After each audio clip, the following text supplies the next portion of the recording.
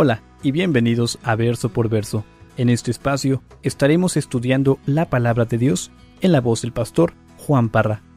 Si aún no tienes alguna iglesia en donde congregarte, te invitamos a Capilla Calvario de Oxnard.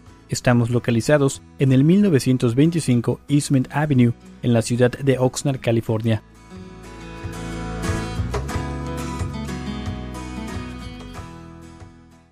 Mateo capítulo 18. Bueno, hermanos, tardamos más de un mes para terminar el capítulo 17, pero lo terminamos. Y les quería recordar de que finalizamos el capítulo 17 con una historia muy increíble, para mí tan siquiera, ese milagro que hizo Jesús concerniente a una moneda y un pescado. Pero recuerden de que Jesús habló con los discípulos y el capítulo 17 finalizó con Jesús declarando a sus discípulos algo pendiente en su vida. Les declaró y les dijo a sus discípulos: estoy a punto de morir. Ahora yo te pregunto, yo no sé si alguien, un familiar, un ser querido ha llegado a ti y te ha dicho: estoy al borde de la muerte. ¿Qué es lo que ha corrido en tu mente en esas ocasiones? ¿Cuál fue tu sentir, tu pensar? Bueno, Jesús ha llegado con sus discípulos, les ha dicho: amigos, mis discípulos, estoy a pocos meses de mi muerte. ¿Cuál va a ser la reacción de sus discípulos? Bueno, la vamos a ver en esta tarde. Así es que, si están allí, Mateo 18, verso 1 al 5, y dice así la palabra del Señor. Dice: en aquel tiempo los discípulos vinieron a Jesús diciendo: ¿quién es el mayor en el reino de los cielos? Y llamando Jesús a un niño, lo puso en medio de ellos y dijo: de cierto os digo, que si no os volvéis y os hacéis como niños, no entraréis en el reino de los cielos. Así que cualquiera que se humille como este niño, ese es el mayor en el reino de los cielos. Y cualquiera que reciba en mi nombre a un niño como este, a mí me recibe. Hermanos, yo no sé si recuerdan que el capítulo 17 nos declaró de que Jesús había descendido del norte y regresó a esa hermosa región de Galilea. Y llegó a su hogar, si lo queremos llamar eso, a la casa de Pedro, donde él se hospedaba, allí en la ciudad de Cafarnaúm. Y les enseñé fotos de esta hermosa ciudad. Y regresa aquí Jesús. Pero, hermanos, algo sucedió. Algo sucedió en ese transcurso de viajar del norte a llegar a la ciudad de Capernaum. Y ya vimos de que llegaron y Pedro fue confrontado concerniente a las 2 dracmas. Se le preguntó: ¿tu maestro paga las 2 dracmas para el templo? No sé si recuerdan la historia. ¿Recuerdan el pescado que traje? Pero, hermanos, algo sucedió antes de que eso sucediera. En ese caminar, antes de llegar a Capernaum, algo sucedió. Y Mateo aquí no nos cuenta toda la historia, no nos cuenta todo el detalle. Y yo me pregunto tal vez, ¿por qué será eso? ¿Sería que estaba queriendo ocultar algo? Pero tenemos que retroceder, tenemos que ir al Evangelio según San Marcos. Y ahí Marcos nos declara algo o un poco más de lo que sucedió. Y es una historia muy fascinante. O sea, antes de que lleguen a Capernaum, antes de que llega estos que recogen los impuestos a Pedro, algo sucedió. Y en ese viaje del norte a Capernaum, hermanos, ellos van discutiendo. Yo no sé cuántos de ustedes han discutido con su esposa, su esposo, sus hijos, tal vez aquí hermanos en la iglesia. Es muy común, créanme, es muy común. ¿Cuántos de ustedes discutieron antes de llegar al servicio? Tal vez en el carro, parejas tal vez venían discutiendo en el camino porque venían tarde. ¿Seré yo el único que...? A veces sucede. Venimos a la iglesia y algo sucede, se tarda la esposa y empieza la legata. Pero ellos van discutiendo y lo cierto es de que discutimos. Pero la pregunta es, ¿de qué iban discutiendo? Hermanos, Jesús les acaba de decir: voy a morir, y descienden a Capernaum y estos discípulos van discutiendo concerniente a quién va a ser el mayor en el reino de los cielos. Increíble. Fíjense, Mateo aquí nos dice de que ellos llegaron a Jesús y le comentaron sobre esto, le hicieron una pregunta. Marcos no dice eso. Marcos dice que Jesús llega a ellos y les dice: ¿qué disputabais entre vosotros en el camino? Jesús, me puedo imaginar, va caminando el campante, él es el pastor, él va guiando a las ovejas, ellas vienen atrás y ellos vienen discutiendo concerniente: ¿tú que yo voy a ser más fregón que tú? No. Y vienen discutiendo. Llegan a Capernaum y Jesús se les acerca: ¿de qué vienen alegando? ¿Y qué es lo que contestan? Marcos 9:34 dice: mas ellos callaron, los agarró con las manos en la masa. Mas ellos callaron porque en el camino habían disputado entre sí quién había de ser el mayor. ¿Quién había de ser el mayor? Y lo vuelvo a repetir. Jesús le dice, voy a morir. Y ellos vienen alegando, tío, ¿qué? Yo voy a ser más mayor que tú. No, yo voy a ser mayor. Hermanos, ¿qué causó que ellos iniciaran esta discusión? ¿Sería de que ya venían enojados? Tal vez los tres venían glorificándose de que Jesús se los había llevado a ellos a ese monte de transfiguración. Pedro, Jacobo, Juan. ¿Sería que ellos ya venían glorificando? Nosotros vamos a ser los meros meros porque, mira, Jesús siempre nos lleva aparte. ¿O sería que los 9 traían envidia, coraje de que ellos no fueron escogidos? Más adelante, en el capítulo 20, va a llegar la mamá de 2 hijos y le va a preguntar a Jesús, Jesús, te pido que mis 2 hijos en tu reino, uno esté a tu izquierda y el otro a la derecha. Entonces, ellos están peleando puestos. Qué tristeza. Y lo cierto es de que ellos van discutiendo en el camino, pero Jesús sabe todo lo que ellos van discutiendo. Qué ironía. Hermanos, nosotros tal como los discípulos tenemos que aprender tanto de la vida, tanto de la palabra de Dios. Y lo cierto es de que dentro de la iglesia hay muchas personas que están peleando puestos. Quieren reconocimiento, tal como estos discípulos aquí. Ellos buscan construir su propio reino en vez de construir el reino de Cristo. Y es una tristeza. Y lo que vemos aquí, hermanos, es de que lo importante o lo prominente en el ámbito cristiano es de lo que somos en Cristo. Y ahorita vamos a ver de una manera detallada el significado de eso. Todo hijo de Dios es grande en los ojos de Dios. La palabra de Dios dice que Dios no tiene o hace acepción de personas. Todos somos iguales. Dios nos ama por igual a todos. Dios no tiene favoritos, el amor de Dios. Pero lo que vemos aquí, hermanos, son envidias, vanidad, la búsqueda de poder, vemos orgullo. Y hermanos, estos son los ingredientes perfectos para la división. Donde hay envidias, vanidad, orgullo, querer controlar, vamos a ver división. Ya sea en un matrimonio, en una familia, en nuestras relaciones con nuestras amistades y cuánto más dentro de la iglesia. Y ya que estamos en una iglesia, ¿por qué no hablar sobre eso? Y es lo que hemos visto a través de los años. Donde hay divisiones, siempre se va a encontrar envidias, vanidad, orgullo, un control por el poder. Y el día de hoy vemos tantas iglesias, tantos pastores que quieren controlar a las ovejas. Los pastores quieren que las ovejas les sirvan al pastor y es al revés. El pastor debe servir a las ovejas. Y es el perfecto ejemplo que nos enseña Jesús. Y Jesús se los está recalcando aquí a sus discípulos. Un ejemplo perfecto. Y él llega y les dice, ¿de qué estaban discutiendo? Dice que callaron. ¿Qué es la tendencia cuando alguien te dice algo concerniente de tu vida y sabes que es la verdad? Callamos. Somos humillados. La verdad nos humilla. Y ellos, dice la palabra de Dios, que callaron concerniente a lo que venían discutiendo. Y ahora Jesús les va a dar una hermosa enseñanza. Y quiero que leamos una vez más el verso 2. ¿Están ahí? Y dice, y llamando Jesús a un niño, lo puso en medio de ellos. Y dijo, de cierto os digo, que si no os volvéis y os hacéis como niños, no entraréis en el reino de los cielos. Así que cualquiera que se humille como este niño, ese es el mayor en el reino de los cielos. Y cualquiera que reciba en mi nombre a un niño como este, a mí me recibe. Yo no sé cuántos de ustedes ponen atención cuando ustedes están en una fiesta, en un lugar como este. Ahorita estábamos allí en la fiesta, en el cumpleaños de José Luis y de Rafael. Y la tendencia es de que los varones se separan de los niños. Y cuando los adultos están platicando, no queremos que los niños, ¿qué? Interrumpan. Y cuando llegan los niños, ¿sí o no? Aquí está uno. Ven, mijo, para acá. Aquí tenemos un niño. Ya se está poniendo nervioso. Vean a este niño en medio de tantos adultos. ¿Cómo lo ven? No digan cute. Sin importancia. Recuerden lo que Jesús les está enseñando.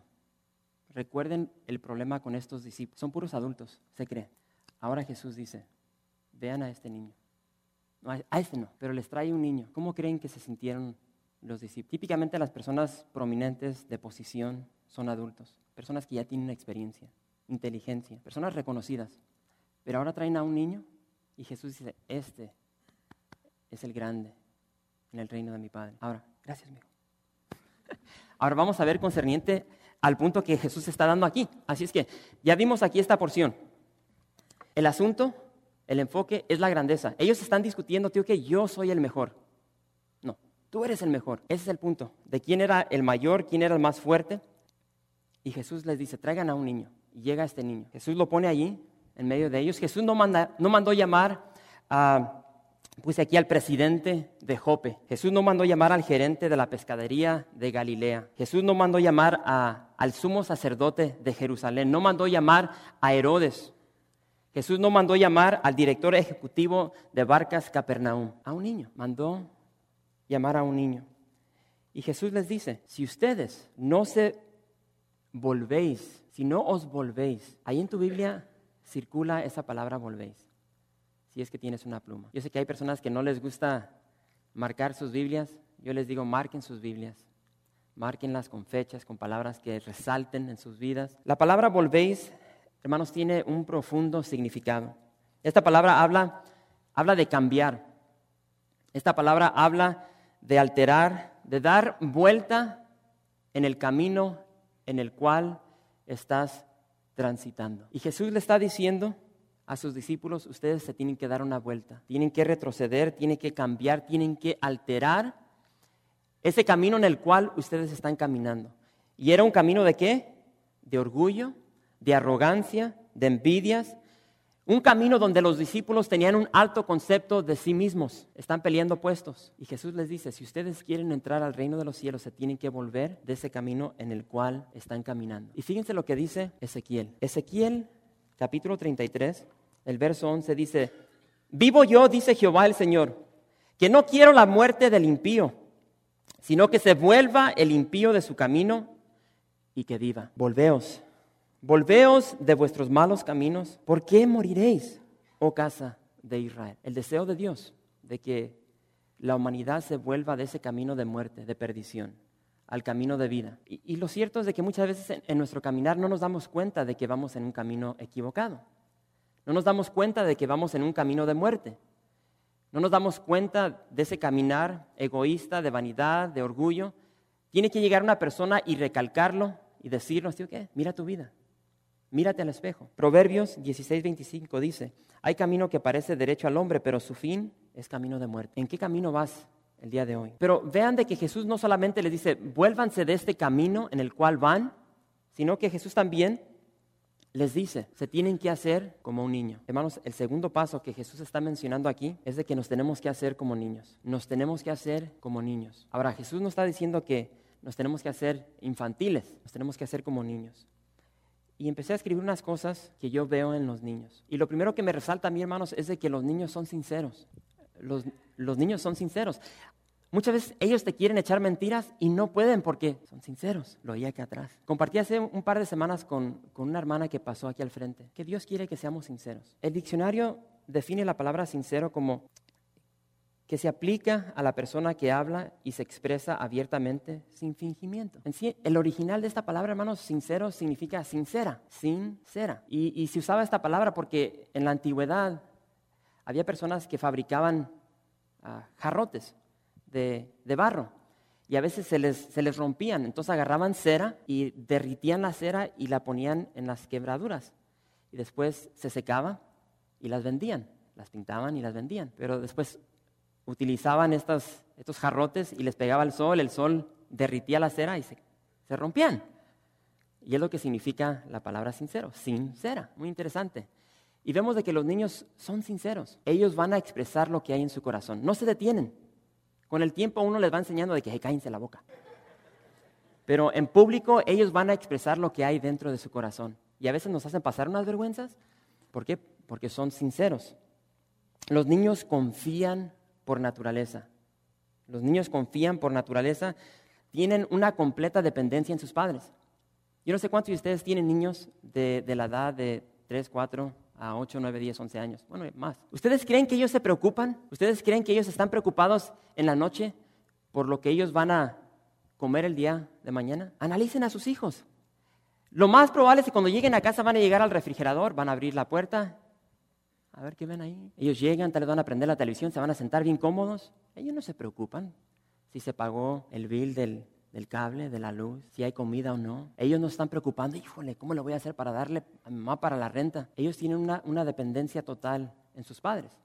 Bueno, esa dependencia, esa confianza la tenemos que tener nosotros en Dios. Y es lo que está diciendo aquí nuestro Señor Jesucristo. Los niños tienen una disposición para perdonar. Si tienes hijos, sabes de lo que estoy hablando. Ellos se agarran de las greñas, se insultan y a los 5 minutos ya están ahí contentos. Se pelean. Yo de niño, ¿cómo me peleaba con mi hermano? A mi hermana me la desgreñaba y yo no recuerdo todo, pero mis papás dicen que era bien carajo. Pero dicen que después ahí estaba beso y beso con mi hermanita.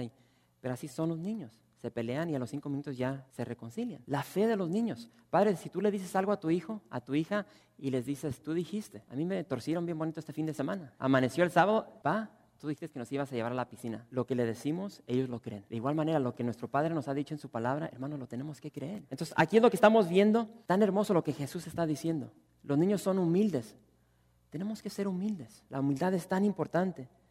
Y lo más hermoso es de que los niños tienen la posibilidad de crecer. De igual manera, nosotros tenemos esa posibilidad de crecer en nuestro caminar cristiano, en nuestra espiritualidad, en nuestra madurez. Tenemos que crecer. Pero nosotros los adultos, ¿qué es lo que hacemos? Preferimos confiar en nosotros mismos. Confiar en nuestra propia sabiduría, que tal vez no es mucha, pero confiamos en nosotros mismos. Guardamos rencor. Muchas veces no queremos perdonar, no queremos olvidar. Somos orgullosos. Y la palabra de Dios nos dice algo muy distinto. Quiero que vayan una vez más a Mateo capítulo 5. Y quiero que recordemos las palabras de Jesús. Son 5 palabras las que vamos a ver. Porfis, te pido un favor, mijo. ¿Puedes retroceder la otra foto? La primerita se congeló. ¿Están ahí? Y dice, bienaventurados los pobres de espíritu. Bienaventurados los pobres de espíritu. No sé cuántos de ustedes recuerdan estas palabras cuando las estudiamos. Bienaventurados significa felices. Bienaventurados significa felices. Felices los pobres. Pobre, en el griego, es la palabra tochos. Y se refiere a aquella persona que está pidiendo limosna, a un limosnero.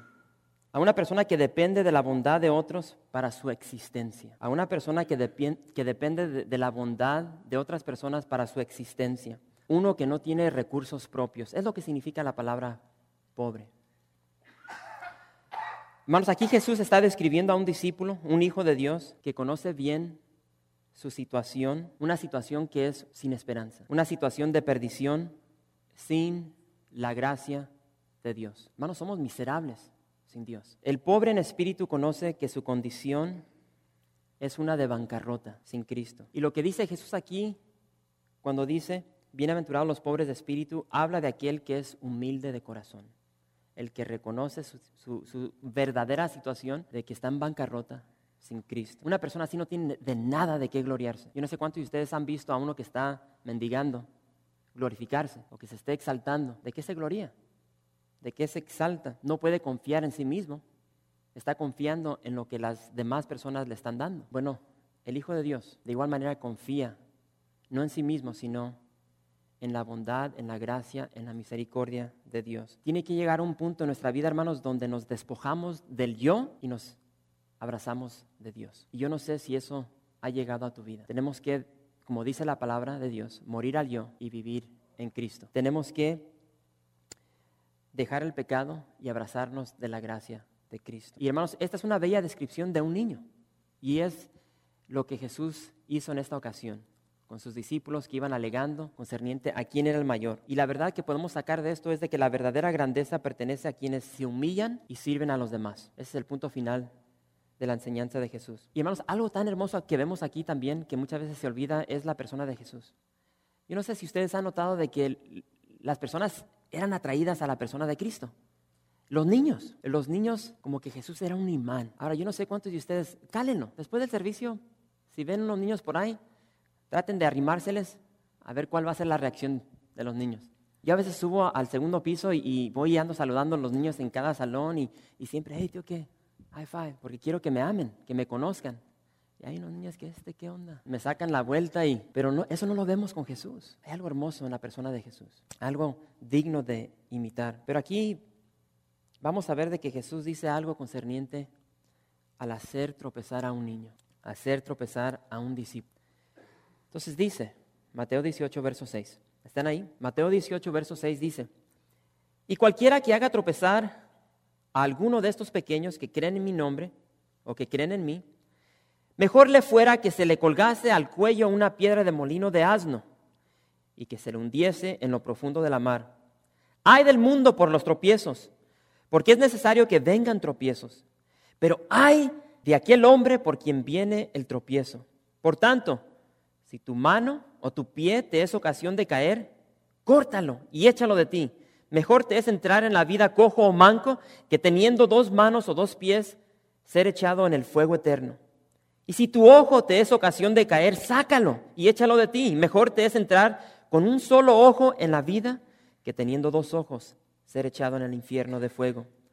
Mirad que no menospreciéis a uno de estos pequeños, porque os digo que sus ángeles en los cielos ven siempre el rostro de mi Padre que está en los cielos. Aquí cuando Jesús usa la palabra pequeños, se está refiriendo tanto a un niño como a un discípulo de Jesús. Y vemos, hermanos, de que los tropiezos van a llegar a nuestras vidas. Han llegado, están llegando y van a llegar. No los podemos detener. Pero aquí vemos, dice, en mi propia versión, pobrecitos de aquellos por quien llega el tropiezo.